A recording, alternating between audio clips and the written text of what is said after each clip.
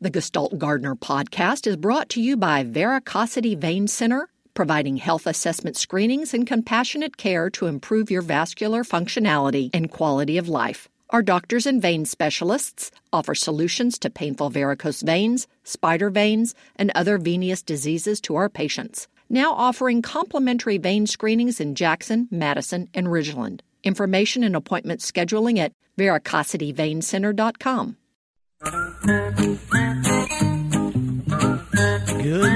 Good morning, and ain't it a beautiful morning? What a great time to be in the South. Everybody else getting hammered by bad weather. We got sunny days and beautiful flowers and lots of good fragrances and butterflies, and we're going to talk about all that. I'm horticulturist Felder Rushing. This is Mississippi Public Broadcasting weekly garden program. We call it the Gestalt Gardener. And our producers are awesome Java Chapman. We're going to have fun for the next hour or so just talking about flowers. This first weekend in March, I'm pushing it already. We're going to be talking about what you can be doing in your southern garden. Share some cheesy music, of course, and I'm going to take your phone calls live about what's going on or not in your garden. So sit back, folks. We're in real time. We're going to be talking about gardening all the way to the end of the hour.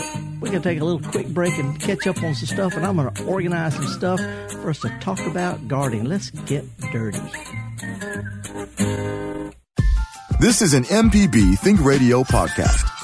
To hear previous shows, visit mpbonline.org or download the MPB Public Radio app to listen on your iPhone or Android phone on demand.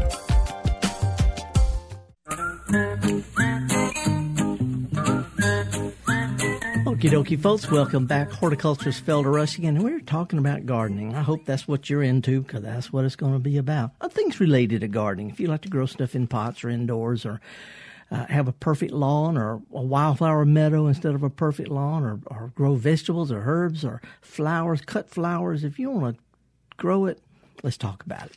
It's going to be a toll-free call-in program right until the end of the hour. And it's, like I said, it doesn't cost anything to give us a call. It's toll-free 1-877-MPB-RING. 1-877-MPB-RING. And we're going to just be talking about stuff. Speaking of talking about stuff, Java, I brought in something. This is a repeat from last year, I guess, about these flowers I brought in. Yeah, I already knew what it smelled like. Yeah, they're called paper whites. They're a type of daffodil. Lots of little flowers, pretty clusters of flowers. Too. Yep, and they're very fragrant. But some people say they smell like cat pee. And I guess you're one of them. The gal up front, when I first came in, she said, "Well, she said it has overtones of cat urine." What? This is like a perfume or something? Yeah, that's right. Eau de feline. But paper whites are one of the most popular lower south, deep south, lower south, coastal south bulbs because it'll bloom even in Florida. It'll bloom along the Gulf Coast. It's not one that requires a lot of cold weather to bloom well. As a matter of fact, further north you go, the quicker they peter out. Sometimes they get frozen, even up in Memphis. But paper whites are real early. They have clusters of real fragrant white flowers, and they're great old pass-along plants. I have several different kinds, even though they look alike to most people. I'm one of those collector-type folks. I have some that little tiny white flowers with the little teensy little white cup in the middle. Some have a little yellow cup. I have this particular one's called double. They look like roses, little roses about the size of a big marble, I guess. Intensely fragrant. This is called early cheer. And we're going to be talking about a couple of other things about daffodils, and also clear up some misconceptions. No, I'm not going to clear up misconceptions. We're going to argue with some stuff about daffodils and snowdrops. And I also have some events to talk about. A lot of stuff getting cranked up, gardening events coming along you might be interested in. And our cheesy music coming up, some of you may be surprised or pleased to find out that there is a garden connection even with the Beach Boys from California. But let's start out by just talking about gardening. We're going to start out in New Orleans talking with Spencer. Good morning. How are you? I'm fine, thank you. How are you? Good. Sound like you're driving, though. I hope you're not on Interstate 10. I am on 10 right now. I'm heading to my house, actually, as we speak. You got the hands-free on, right? Yes, sir, I do. Okay. What's up, man? Well, we have a king palm in front of our house, and due to the cold weather, it's gone brown, and I'm wondering if there's any way to save it. Well, yeah, just wait and see. A lot of palms, including sagos, which aren't really palms, and king palms, and a whole bunch, really shouldn't. They'll take cold, but a sudden hard deep freeze will burn their foliage. So it might just be that all the leaves on it have turned brown. If you cut those off, yeah. But if the very tip of the top of that stem is the only growing point, besides the little furry roots at the bottom, the only growing point on a palm is at the very top. So if that's still alive, it'll put out new growth sometime this spring. If it got killed, the whole thing's dead, nothing you can do. Well, they're all brown. The fronds are all brown right now. So that's last year's. Yeah, that's last year. Well, you can cut them, or else everybody's going to look at it and know exactly what happened. Nobody's going to fault you for it because everybody knows. So, cut it. You can spray paint. You can throw Mardi Gras beads on it, but there's nothing you can do to green those back up. And again, the thing we're hoping for is that the very tip top, that growing point at the top, didn't get frozen. And if it didn't, it'll put out all new growth this spring just like it does every spring. All right, and I got a second question for you. I have a little, it's like a cottage-style house, and it's got a driveway on the side as our yard. And I'm just wondering, what's some good tips to make that into a cozy garden? And I got a 3-year-old. Yeah. So. Well, the easiest way, you're talking to a guy who actually dug up his driveway and used the concrete to stack around the edge and turned it into a rubble rock raised bed garden. But I don't think you want to do that because you may want to sell the little cottage down the road and then may not be happy with it. Easiest thing to do would be a few big containers, just scattered here and there. And I'm talking about big, some that you can't put your arms around because they don't have to be watered as much. But if you put a group of containers out there, maybe 2 or 3 groups of containers, you can put small evergreen, big shrubs. You can put ground covers, flowers, herbs, vegetables, whatever in the containers. And that way, down the road, if you can move around if you want to.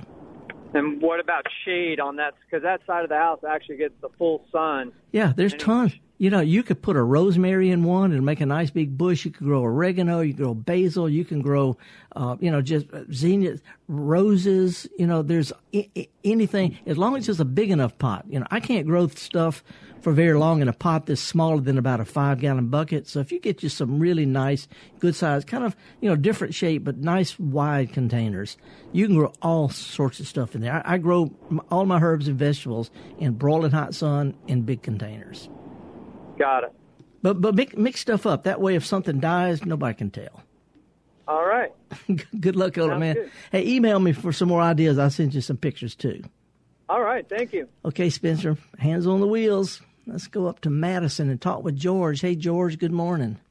Good morning. How are you doing? So far, so good. I got a feeling your oleanders don't look so good.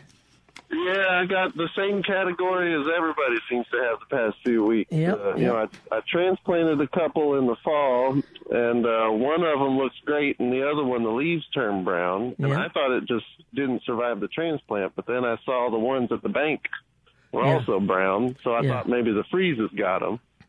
So I didn't know if I should cut it back to the ground or if it would put out new leaves maybe.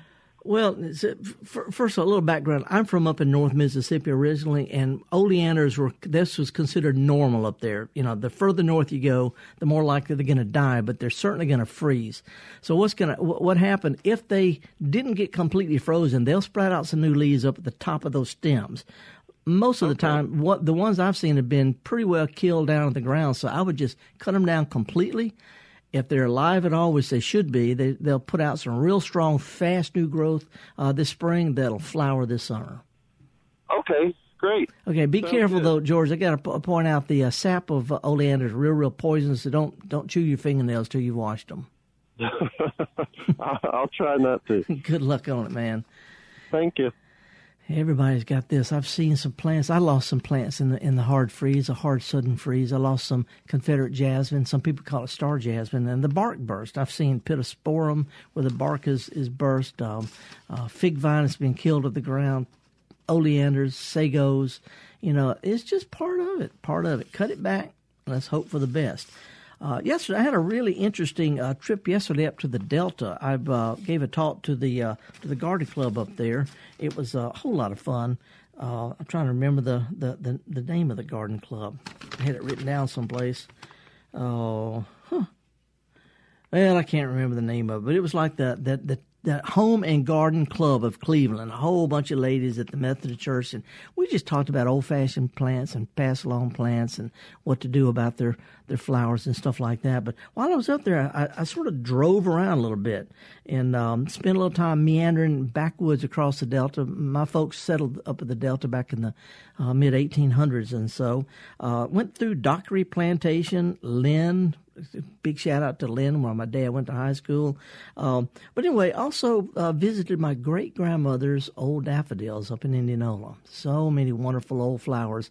And when I was talking about these things, the paper whites and the jonquils and all, it took me back because, this is a fragrance from my childhood. And every time I smell these kind of things, I'm transported back to that garden back of my ancestors where they showed me how to do stuff. Now, I want to argue about something. Not really argue. I want to point something out. There's a lot of different kinds of daffodils, a whole bunch of different kinds. There are thousands. There's hundreds you can get. There's dozens that will bloom great anywhere in Mississippi. Well, not as much on the coast. There's a few. But they come in different shapes. Some have little flowers, some are white, some are yellow, some are white with yellow, some are yellow with white. There's some with rose and pink and all that stuff. But in general, I want to talk about two particular ones. One is a real popular daylily. It's a small one. The flowers are not much bigger than I'd say the last part of my middle finger. There's 2 flowers per stem usually. They're white with a long little trumpet. It's called tete-a-tete, as in a little private conversation. 2 little flowers side by side. Tete-a-tete is one of the most dependable daffodils for this part of the country. Little plants, blooms early. The foliage stays short. It doesn't flop over and look ugly later. And it'll multiply. You plant 1 this year, you're going to have 2 or 3 next year. You're going to have 4 or 5 the next year. They spread. They bloom all the time. They're nice and neat. Tete-a-tete. Tete-a-tete. But there's another one. It's called a large cup daffodil. In Java last week, a lady called, wanted to know, is there a good substitute for King Alfred? This is the one that's a King Alfred type daffodil. That is a big, I can put my thumb all the way in that yellow cup. That's the type of, you know what that flower reminds me of? Keep it clean. The kind that they people put on their shoulders and it squirts the water. Because it's just that big. It's just big enough. It's a huge flower. It's bigger than my hand, and I can put my thumb all the way in this big yellow cup. This is not a plant for shy people because it is bold. Oh, no, the door to the studio is closed, but they know you have that in there. Yeah. It's that big. I would drag it down the hall. Well, King Alfred is an old popular type of daffodil with a great big large cup, big yellow daffodil. But unfortunately, King Alfred wasn't all that good, and it actually had disappeared. It's very rare to find a true King Alfred daffodil because they weren't that great. And here in the Deep South, they tend to not repeat blooming. They sort of peter out after a while. They do better when you go further north or in cooler climates. But anyway, a lot of people still like that, so you can buy big bags of King Alfred daffodils. They're not King Alfred. They just are that type. So I just want to clear that up. And if you want to buy some that you know are going to come back, repeat bloom, and keep growing year after year after year, there's one that with great big yellow cup, and it's called February Gold. February Gold is a King Alfred type daffodil, widely available. You can order it online. A lot of times you can buy it in garden centers. February Gold is a great big bold, huge daffodil. And the last thing I want to mention about this, I don't want to get into this too much because I'm hoping folks will call. By the way, the toll-free number is 1-877-MPB-RING. We're about to go into a break, but if you want to give us a call, 1-877-MPB-RING. The other thing I want to talk about is the difference between daffodils and narcissus. A lot of garden club ladies in Master Garden know this. And Java, it's that kind of thing where I don't care what you call them. I don't care. It doesn't matter to me. But technically, narcissus, some people say narcissus are white and daffodils are yellow. Narcissus is Latin for all daffodils. Daffodil is how English-speaking people, it's the folk name for narcissus. So if you want to say narcissus or daffodil, they're the same thing. However, in addition to the big King Alfred types and little tete-a-tetes and the paper whites, there's one called jonquil. And jonquil really throw people. all daffodils have got this butter knife shaped leaf, shaped like a little flat blade like a butter knife. But there's one whole group of little fragrant yellow flowers, and the leaf is shaped like a little skinny quill. Little quill. That's the one called jonquilla or jonquils. So daffodils, paperwhites, narcissus, jonquils, buttercups, whatever you want to call them, enjoy. When we come back from our quick break, I'm going to share a blog I wrote about snowdrops versus snowflakes. I'm horticulturist Felder Rushing. This is Gestalt Gardener here on Mississippi Public Broadcasting. We'll be right back after this.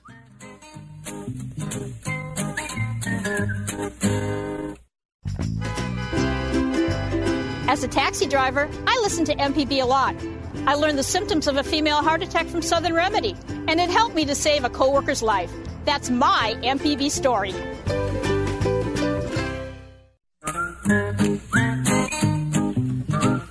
Okay, welcome back, folks. Horticulturist Felder Rushing. I think I'm going to see if I can get our boss to put a picture of these different kind of daffodils we just talked about in the jonquil foliage and all like that. See if I can put it on the MPB, the Gestalt Gardener blog. There's some events coming up I want to share with you real quick. We got a caller on the line, but let me throw this out. 40 years ago, it's hard to believe, but 40 years ago, I studied floral design at Mississippi State as part of my horticulture training.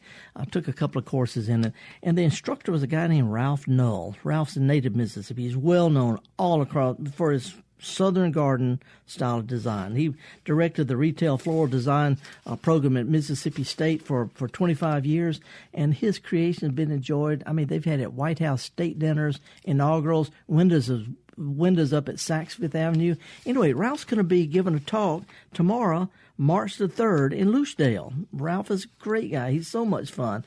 The Ivy League Garden Club of Lucedale is going to host Ralph Null Saturday. He's going to teach some stuff about design using local foliage and blooms and stuff, tell some stories. It's going to start at 11 o'clock at the First Methodist Church of Lucedale. Now, the tickets are $20 and includes lunch. So if you're interested in that, you need to shoot me an email this afternoon so I can get you the phone to call. But again, that's going to be tomorrow. Ralph Null, he is fantastic. He was my professor from 40 years ago, a good friend, and just a lot of fun. Also, there's some other things coming up I want to share. The St. Tammany Master Gardeners are having their North Shore Garden and Plant Sale Friday, March the 16th. We've got plenty of time to talk about that later. But that's going to be the 16th and 17th of March. St. Tammany Master Gardeners, they're in North Shore at the St. Tammany Parish Fairgrounds. The flower show at Mobile, March the 22nd through 24th. I'm going to be there on Sunday afternoon, March the 24th. Mobile Flower Show is fantastic. The floral plant swap's coming up March the 29th, and I'm going to be in Laurel, Mississippi, in Jones County, Laurel, Mississippi, on Saturday, April the 28th. So we got plenty of stuff to talk about, but those are some I've got coming up on the calendar. If you want to share some things, shoot us an email, garden@mpbonline.org. Now, Tom has been hanging on for a long time. Tom, how are you, sir? Hello. From Batesville. I live in Batesville, which is in the northern part of the state, and I have daffodils, and they came up in October, which is what they usually do, and then they froze completely down to the ground in January. Yeah. And they've come back up some, and they're starting to bloom again, But I just wanted you to explain the life cycle of daffodils, because I thought they needed chill requirements, but they die down in May or June, and then they come back up in October, and there's no chill between May and October. Yeah, it's a real good point. And by the way, some daffodils did freeze. Some of my earliest paper whites froze. And as a matter of fact, I don't think they're even going to bloom. Most of the time they'll come back. But I'm from over in Indianola, not very far from Batesville, right over you can probably see Indianola from the hillside there in Batesville. And my great-grandmother had 350 different kinds of daffodils. So, I've been raised with all my life. Here's their life cycle. And they're native to Eurasia. They're native to Turkey and Syria, that whole area where it gets really hot and really dry in the summertime. So they come up in the fall. They grow roots in the fall. They put foliage up in the fall and the winter. They flower. Then they set their flower bud for the next year and grow new bulbs, and then they go dormant. So they don't really need chilling. What they need is they need to not stay wet. They need to be in areas that don't stay hard frozen for a long time. So the chilling hour really doesn't affect the flower bulbs of daffodils. It's just whether or not they're going to freeze from a real sudden hard freeze. Some flowering plants, like fruit trees, tell time about when to flower in the spring based on chilling. Daffodils don't. Well, mine look kind of ugly because of all the dead leaves that came up in October and then got frozen. But it was a tough one. They can take daffodils grow up. They grow in Scotland. They grow in Canada. But what got them here? It was the sudden hard freeze. Plants need, up north it gets gradually cooler and cooler and then colder and colder. So plants get used to it. Ours had like 75 degrees for 2 weeks and bam, dropped down to 7 degrees. And that's what got them, is the sudden hard freeze. And that usually doesn't happen. All right. Well, thanks a lot. Okay. Good luck on it. Okay. Bye. And by the way, let me throw this out. Daffodils make their new bulbs and their flower buds for the next year after they finish blooming. A lot of people cut their foliage down after the daffodils get through blooming, and that cuts down on next year's flowers and bulbs. So, if they don't look that great, but it's important to leave them alone as long as you can. Now let's go to Ridgeland. Hey, Robert. Good morning. Hey, how's it going, Good. Russ? Good. What's up? Hey, this is your homeboy from the Delta. Okay. I talked to you over at Hutto's about a week or two ago. That was a huge crowd, too, wasn't it? We had a lot of fun. Right. What's going on? What can I help you with this morning, Sir Robert? Okay. My problem is in my front yard and some of the neighbors here as well. Got these dirt mounds built up with a hole in the center. Reminds you of an anthill or so, but it's not. And I've been inquiring about it. There's a little small ditch that runs in the front where water runs through and what have you. And not that far from the reservoir and stuff as well. Yeah. I've been told it could be moles. Not moles, possibly crawdads. Yeah. Are they like little chimneys you can stick your finger down in the hole? Right. That's crawdads. Is there some way of getting rid of them? Do you just let it run its course? Well, yeah. And I wanted to get some feedback from you or maybe some audience members out there that's listening to see how do you curtail the situation. Well, there's a couple of things. Run its course. Yeah, a couple of things. Running the course is always, to me, the best solution because they're not hurting anything really. They're actually aerating the soil. You could kill them even though they're crustaceans. They're like crabs and lobsters and things. You can kill them with insecticides, by just squirting a little down the hole, but they're not hurting anything. And matter of fact, they're kind of cool. They only do that chimney in the spring during the really wet spell. I actually have one of those chimneys, Robert, that you can't put your hands around, a great big one on my windowsill. It looks like a little mud castle. But I think they're kind of cool. Uh-huh. They're kind of cool. But right. if you wanted to get, if they're really, really bad, if they're tearing your mower up, you could, put any kind of insecticide down the hole and kill them. But they're cool creatures. They're just trying to make a living in a difficult place. Well, due to the recent rain, and we've got a lot of rain, and my front yard is water soaked right now, as a matter of fact. Well, that's what they do. They build that thing up so they can, come up and, it's like air hole. But also they come out at night and they grab bits of grass leaves and stuff like that and bring it back. They're sort of like underground cows. They come up at night like big leggy worms and grab leaves and grass clippings and stuff like that and take it down and munch on. But they're not hurting anything other than that. So, I think they're kind of cool. It's a native critter. It's kind of a weird critter. I mean, if nothing else, man, you could eat them if you wanted to. Well, we used to do that when I was kids, but you used to catch them out of the ditch or so. But yeah, so well, they're hiding. You almost got to catch a lion and put a bacon or something on it. Well, what would because they are nocturnal. What would you do, Robert? So if you knew something's going to grab you and break your tail off and boil you alive, you'd hide too. Anyway, it's sort of a temporary springtime or early summer type thing, and I really wouldn't worry about it too much. I'd mow around them or just kick them over so it doesn't tear your mower up, and they'll build a new one up. Yeah, okay. Well, that's what I wanted to get some input. I wasn't sure, so I feel a lot better now. Let me throw this out. This is really weird. People who have a really well taken care of lawn, they mow real close and all, and golf course people, they also have these tiny little piles of dirt that come up overnight. And you can only see it because they're only like half inch or so tall. But earthworms do the same thing. You know, if you go out on a golf course first thing in the morning, I don't play golf, but my son used to be. Yeah, I do. I play. Well, if you go out in the morning, you notice they're out there mowing it, and it doesn't really need mowing. They're out there mowing the worm casting so it doesn't mess up with your ball. Yeah. Isn't that a crazy thing? Yeah, I got you. Anyway. All right, hey, I appreciate it, Russ. Good luck on it, Sir Robert. Good to hear from you. All righty. By the way, wild pears are everywhere right now. Wild pears. The plums are pretty well finished blooming, little rounded colonies of plants, but the wild pears are all over. Some people get their shorts in or not because wild pears aren't from here. They spread by birds. The birds eat the little small pears about the size of the end of your finger. Really high nutritious for the birds and possums and stuff. Anyway, they drop the seeds everywhere. And people say, well, they're bad. They're not from around here. They're spreading. They're not hurting anything. The flowers are gorgeous.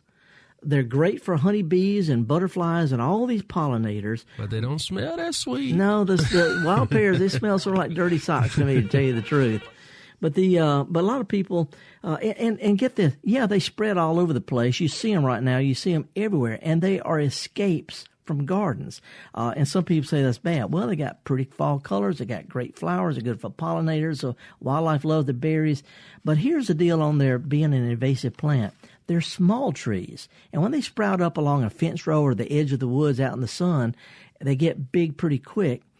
Within a couple of 3 or 4 years, birds drop seeds of other plants and wind blows it in. And within just a few more years, the native things, the oaks and the persimmons and things like that, actually grow up and shade these out. So they're a temporary problem. Meanwhile, aren't they pretty? And they're terrific for pollinators. Okay, we're going to take a real quick break. We've got a couple of callers on the line. If you'll hang on, I'm going to play a little Beach Boys vegetable-related tune and come back with more of the Gestalt Gardener here on Mississippi Public Broadcasting. My vegetables, I'm going to chow down. My vegetables, I love you most of all. My favorite vegetable.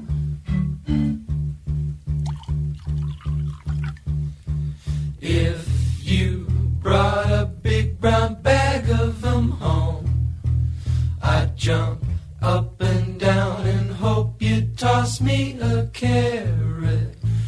I'm gonna keep well my vegetables, cart off and sell my vegetables. I love you most of all, my favorite vegetable. Oh, vegetable. I tried to kick the ball, but my tenny flew right off. I'm red as a beet, 'cause I'm so embarrassed.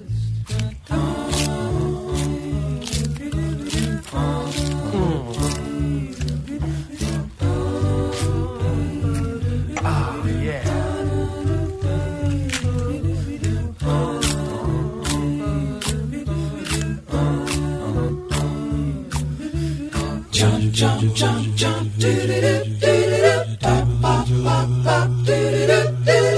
I know that you feel better when you send us in your letter and tell us the name of your favorite vegetable. I know that you feel better when you send us in your letter and tell us the name of your favorite vegetable.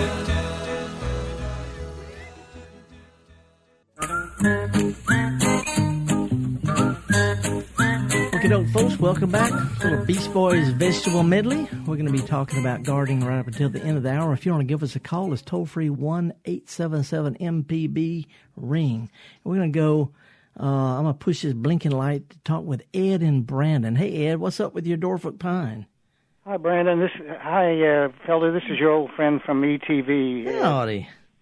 I bought a couple of Norfolk pines to put outside by the front door at Christmas time. Uh-huh. And then I discovered those things aren't pines at all. They come from Hawaii, so I carried them in the house. Yeah. And they did fine. I put them out just a little while ago when it got warm. Now it's saying it's going to be 35 tonight. Do I need to bring them back in? Yeah, 35 is pretty tough. Norfolk Island pines, they grow in Southern California. They grow in Central Florida, South, but they might take 35 if you got them up against a house because there's some reflected heat up there. So if it's really, really big, I wouldn't worry about 40 degrees at all. 35, if it's in a protected area out of the wind up against a house, it'll probably do just fine. But just in case, Ed, it's time to drag it in. I'll bring them in. They're not real big. Can I ask a question about bulbs? Sure. I have some beautiful pots, colored pots on my back patio that are full of tulips and daffodils. Uh-huh. Once those finish blooming, I haven't got room out there for all those pots plus other spring, summer things.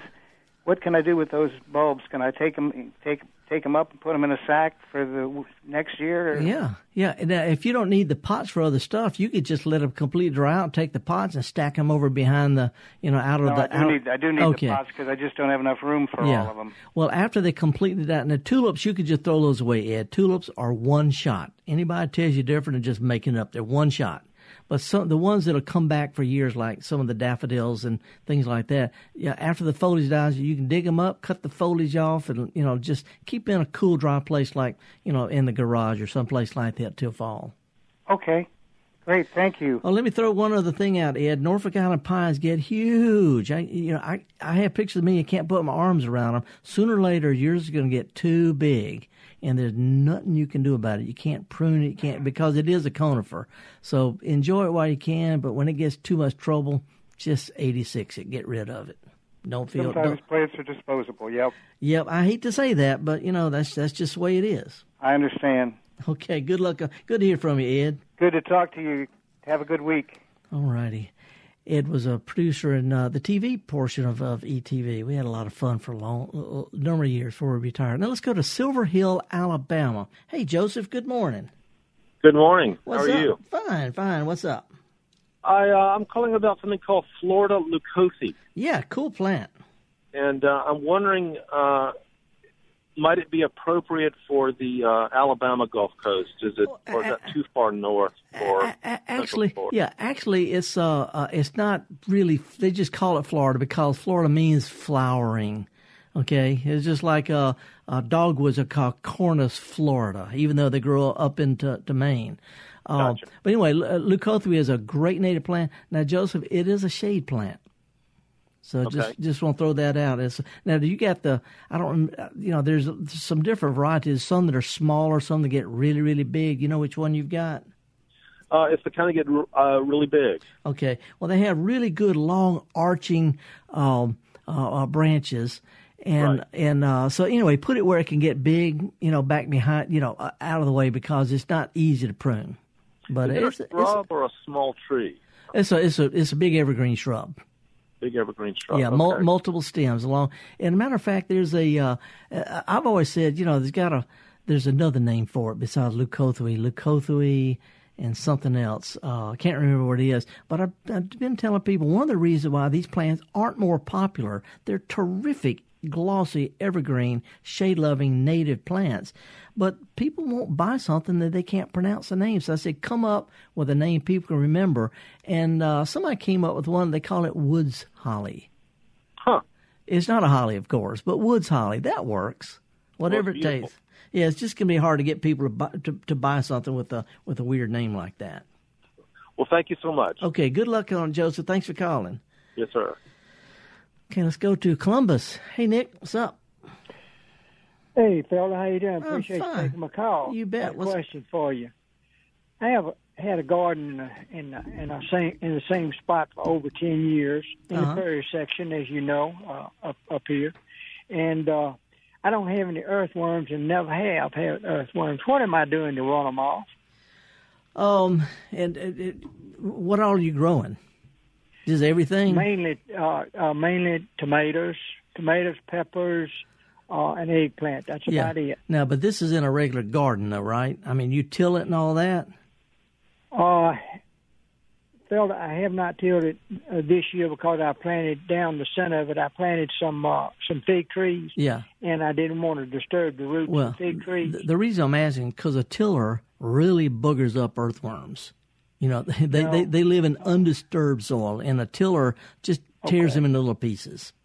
So if you want to have earthworms, you might want to have an area of your garden that's what we call no-till. If you just use a lot of mulch, earthworms are like cows. They eat organic debris. You know, cows eat hay. Yeah, right. Worms eat grass clippings and leaves and stuff like that. So around your fig trees, you can get a whole bunch of earthworms from your tree around your figs, which will help improve the soil by mulching the figs with real tree leaves. You know, chopped up or whatever. I'm using oak tree leaves that I mulch up. That's fantastic. Now, here's the other thing you can do. Earthworms, like cows, can't live on just grass alone and just leaves alone. They need protein. If you'll go to a garden center someplace that sells a little cottonseed meal, sure. It's a good source of natural nitrogen for your plants. It's a great fertilizer, but it also has protein, and you can end up with earthworms that are going to be 10 inches long. Within a couple of years. Okay, let me ask you one other question, if I might. Sure. Would it be advisable to go to one of these places that sell night crawlers for fishermen and just buy a couple of buckets of those and put in there? You could, but you could also just go to out in the woods and just any leaf pile, just pull the leaves back, and because of all this rain, they can be real shallow. So just find where some leaves are, pull the leaves back with a rake, and you'll be shocked at how many worms are out there. Yeah. Okay. And those are going to be city worms. These are going to be country worms. That's what you want. Yeah, I want the country worms. There you right. go. There you go. Okay. Hey, I really appreciate it. Okay. And one last thing, Nick. When you're digging, when you're harvesting those things, get some of the dirt that they're growing in, because it'll have earthworm cocoons in it too. Oh, is that right? Yeah, and just throw it on the ground, cover up the leaves, throw some cottonseed meal out, and next time you come out, they're going to be grabbing at your leg. Very good. Just a light dusting of cottonseed meal. Yeah. 2 pounds will cover 100 square feet. Yeah. Okay. Good luck on it, Nick. Appreciate it, man. Okay, now let's go to Cordova, Tennessee. Hey, Cindy, good morning. Good morning. How are you? I'm fine. What's going on with you? Just got a couple of questions about bulbs. Mm-hmm. I think I know the answer, but I have quite a few that need dividing. So when is the best time to divide them? After the leaves start to turn yellow or fall over or die down. Okay, in the summer. Well, now, late winter. What I would do is the ones that you want to divide, if you'll come up with some kind of little marker, a stick, a flag, a marble, put something, let's say, just on the south side or the north side or wherever, a certain place of the clump, so that you'll be able to find them later in case you don't get around to it. Okay. And when is you had said something a few weeks ago about throwing a little bit of fertilizer around the bulbs, but was that when they were just coming up? In the fall, that's right. You know, they need fertilizer at the beginning of the growing season, which is in the fall. Okay. All right. That's what I needed. Okay. Thank you. Appreciate your call. All right. Bye-bye. 1-877-MPB ring. Let's go to Raymond. Hey, Sylvia. Good morning. Good morning. Howdy. What's up? I bought a plum tree yesterday, a Bruce plum, and it said it needed a pollinator. Does that mean it has to be the exact same variety of plum, or just near other plum trees? No, a completely different variety. An exact variety, just like a different branch on the same plant. You need a completely different variety. Okay.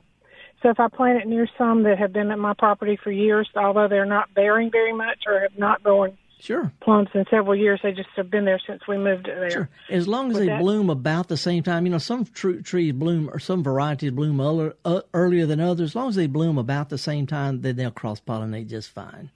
That's wonderful. Thank you. Okay, appreciate it. All righty, now down to Picayune. Hey, Barbara, Picayune. Good morning again. How are you? I'm fine. What's going on? I have some questions about buckeyes. You told a former caller a few weeks ago that they should plant their buckeyes and they'd be up before they knew it. Well, I've had some in the ground for 3 years and they're struggling. I have two that I planted about 10 years ago. One is fine and the other two are 2 feet high, not doing much. A couple of questions. First of all, most of Picayune is kind of flat. And where you see buckeyes growing naturally is on a slope in the shade. Are yours in the shade or in the sun? 3 of them are in the shade, and the other 3 are partial shade, I would say. Yeah, well, they're woodland plants. They need good drainage, and some of the soil around picayune is really good. Some is kind of heavy. If their roots stay wet part of the year, they'll be stunted. They're what we call upland species. You see them growing along the hillsides in the shade, and so it could just be your. Is it possible to move them? How are they more than waist high? Oh, they're less than they're not even knee high, and they've been in there for 2 or 3 years. I would definitely move them. When I said they come up real quick, I mean the seeds sprout and they'll come up before fall. The plants will grow according to what kind of roots they've got. It sounds like yours may be in an area where they're staying a little bit too wet, or it's got heavy soil or something like that. Yeah, I thought maybe they should be higher ground. Yeah, I can do that. All right. Well, thank you very much. I appreciate you growing the buckeyes. They're one of the main hummingbird plants. Hummingbirds follow buckeyes from Texas and the Gulf Coast all the way up into Ohio and further north. They follow the buckeyes as they bloom. Well, one of mine is blooming, but I haven't seen hummingbirds yet. The other question is, can I prune it back because it's under my live oaks and it's getting tall? So can they be pruned? They can be. And let me throw this out. Live oaks is like a desert. There's not a whole lot of anything that grow under live oaks except monkey grass and aspidistra. It's hard to grow buckeyes under a live oak tree. So I'd put them under some other trees. Oh, okay. Live oaks are really, really greedy trees, and heavy dense shade, that might not be the best place for them.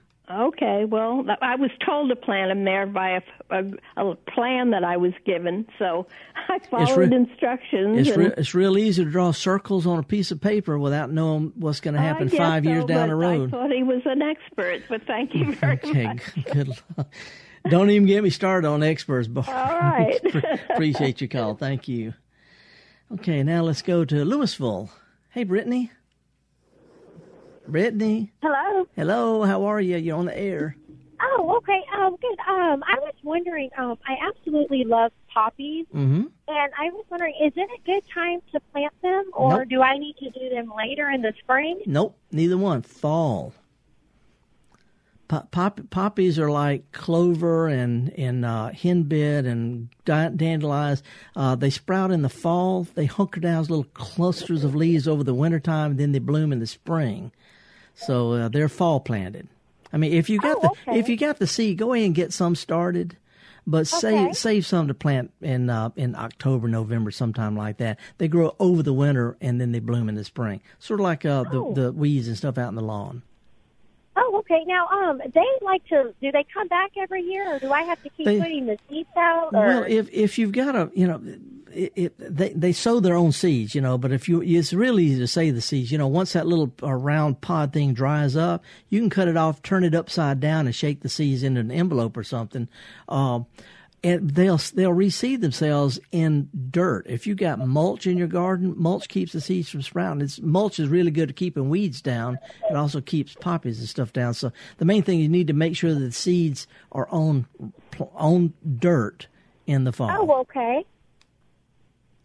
All right, well, great. Thank you so much. Appreciate it. Thank you. Appreciate your call. We've been getting a lot of calls this morning. Do we need to take a break or something? And we'll do that, and then we're going to come back. We've got a caller on the line from up in Quitman. I'm horticulturist Felder Rushing, taking a picture of this February gold King Alfred type daffodil, little double flowering paper whites, and the little tete-a-tete, little small daffodil, and a daffodil leaf and a jonquil leaf. We're going to post it on the website. So stay tuned about that. Also, if you want to know the difference between snowdrops and snowflakes, or want to know what you've got and the different kinds of hen and chicks, go to my blog. It doesn't cost anything. Felder Rushing blog. And click on the little thing that says blog. And it'll take you right to a brand new thing I posted just yesterday with pictures of snowdrops, snowflakes, different kinds of daffodils, and also 2 different things that are called hen and chicks. Felder Rushing blog. We'll be back here on MPB with more of the Gestalt Gardener right after this. This is an MPB Think Radio podcast. To hear previous shows, visit mpbonline.org or download the MPB Public Radio app to listen on your iPhone or Android phone on demand.